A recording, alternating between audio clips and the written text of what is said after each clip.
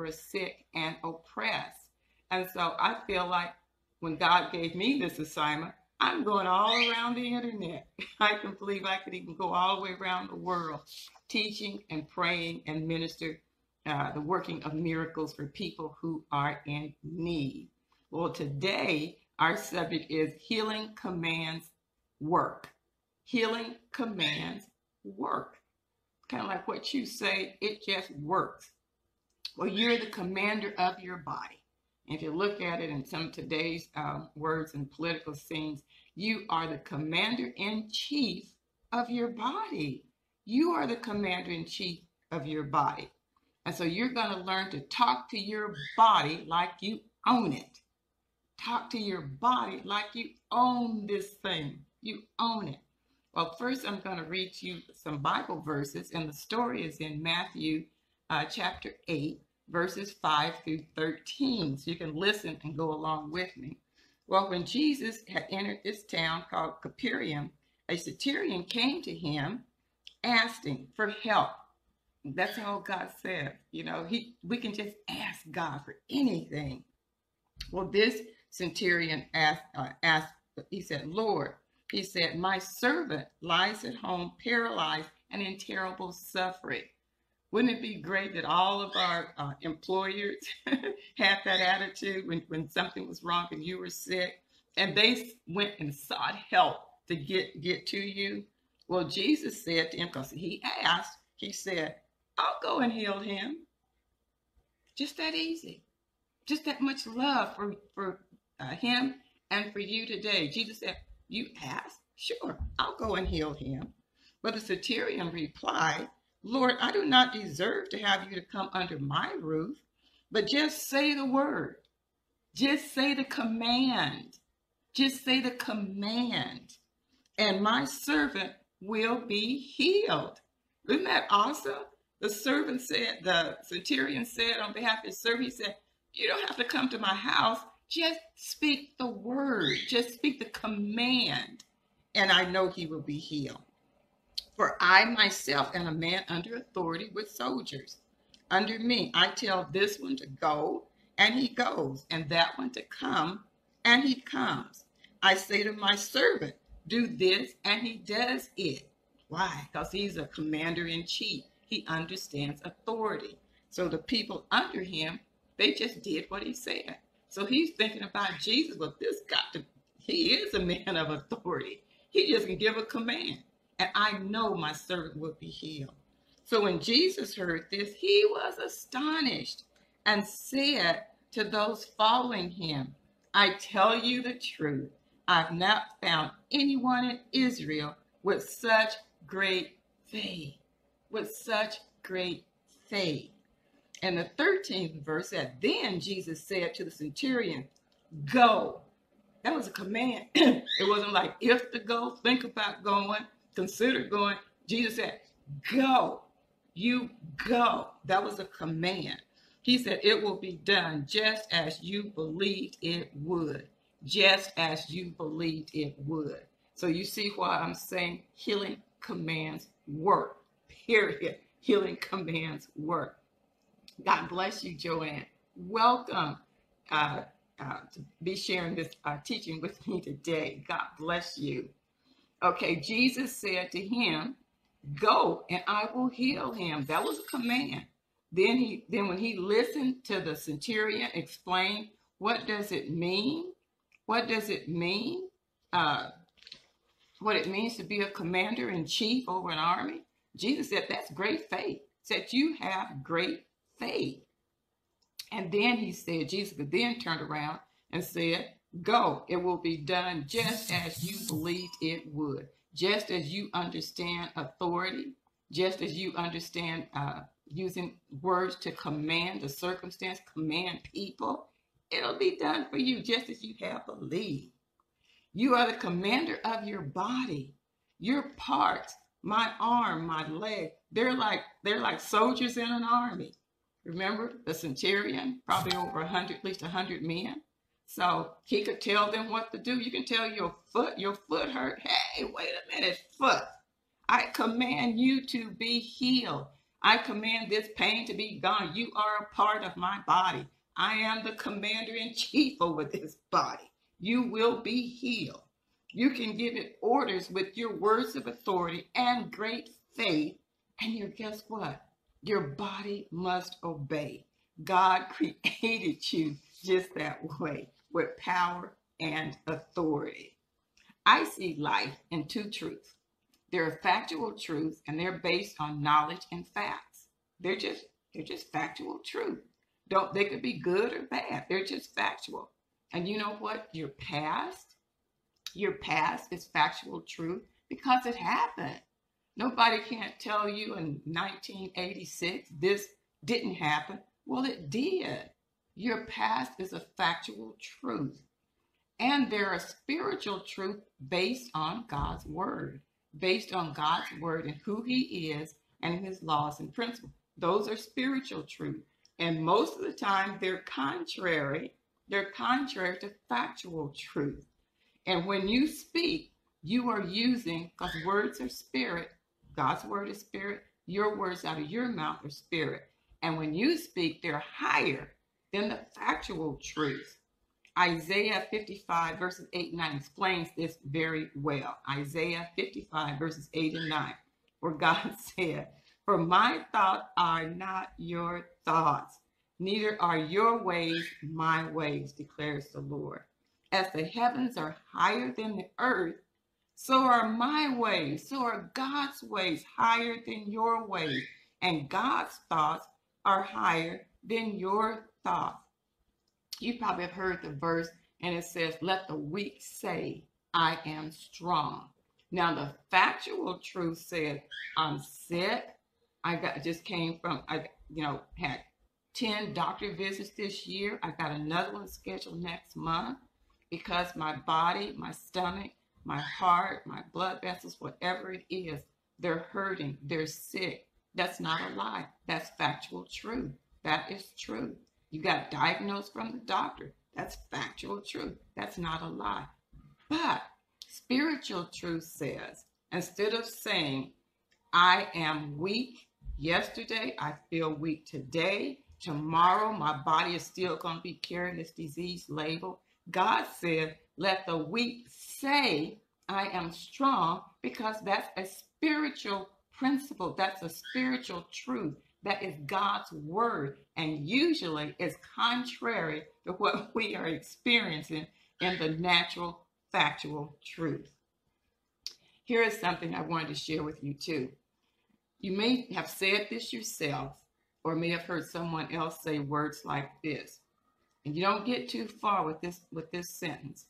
God, why don't you heal me? God, why don't you heal me? People, God is not responsible for your body. You are. You're the one that feeds it. You're the one that exercises it. You're the one that seek out healing and healthy living habits. You do those things. When you say, God, why don't you heal me? God is saying, I'm not responsible for your body. You are. Listen to Turn It Around. Hi, Justin. God bless you, Justin, this morning. It's hard for God to answer when you say, why don't you heal me? Because that's not like God. That's not who he is, not to heal you. So sometimes you get silence, or you don't hear an answer in your heart and your spirit, because God is a healer. He is not one that do not heal, God can only do for you of who he is, and he is a healer. So when we say, God, why don't you heal me? That's contrary to who God is. And sometimes we get silence. God is a healer. Jesus was a healer. He went around healing all who was sick and diseased and oppressed. So some things God can't do. Only God, Jesus didn't heal only when there was a lack of faith and he did not receive honor in his own hometown. So Just a very rare occasions do you see in scripture where healing did not take place. Otherwise, when there was faith and people were willing and they were asking him, they were healed. It's better to say it this way: God, what must I do to be healed? You can ask him that. What must I do to be healed? And God is thinking to himself, I bet, now you're talking. Now, she is asking, what must I do to be healed? And then you might hear God saying things like, well, change this, do this, go over here, listen to Reverend Wellington, read this book, change some things, eat an apple a day, keep the doctor away. Remember that? It may be some things that we have to do. We may have to exercise. We may have to join a gym. We may have to get a trainer. We may have to drink fruit drinks and vegetable drinks. But whatever it is, you're going to feel inspired in your spirit, in your heart, to do such things. And for God will be ministering to you. Sometimes, and we all love, I've been healed overnight in some aches and pains, and some things have been progressive, and I am still being healed today on some things. But I know that I know God is a healer. I've seen him raise me up time and time again. Because I don't say it too often, but for the past 10 years, I've had chronic pain every single day for the past 10 years. Sometimes I'm a 5, sometimes out of 10. Out of those 10 years, only 5 days, I would say over the past 10 years, I have been free of no pain. And it's because I was on steroids for that short time.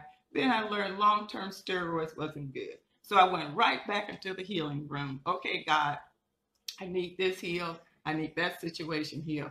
I know he is a healer.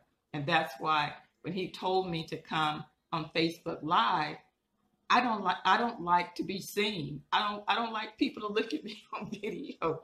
I don't even like taking pictures. Of all of my family, you're going to find the least pictures of me at any occasion. But when he said it, all of a sudden I had a burning heart for the sick to be healed, people that are struggling in situations in their home, people who are unhappy, depressed, and oppressed. Who I was and my complaints or my concerns or my feeling, inferior, they all got laid aside because of God and because of the needs that I knew that the people have today. But he is a healer. He is a healer. Well, another thing, too, that's important to know, that your brain has stored up facts, stored up truth in it. Because things that happen to you, things that are said even yesterday or the first thing when you got up this morning, your brain has stored up factual truths, and they are real. So you have to give your brain some spiritual truths to think.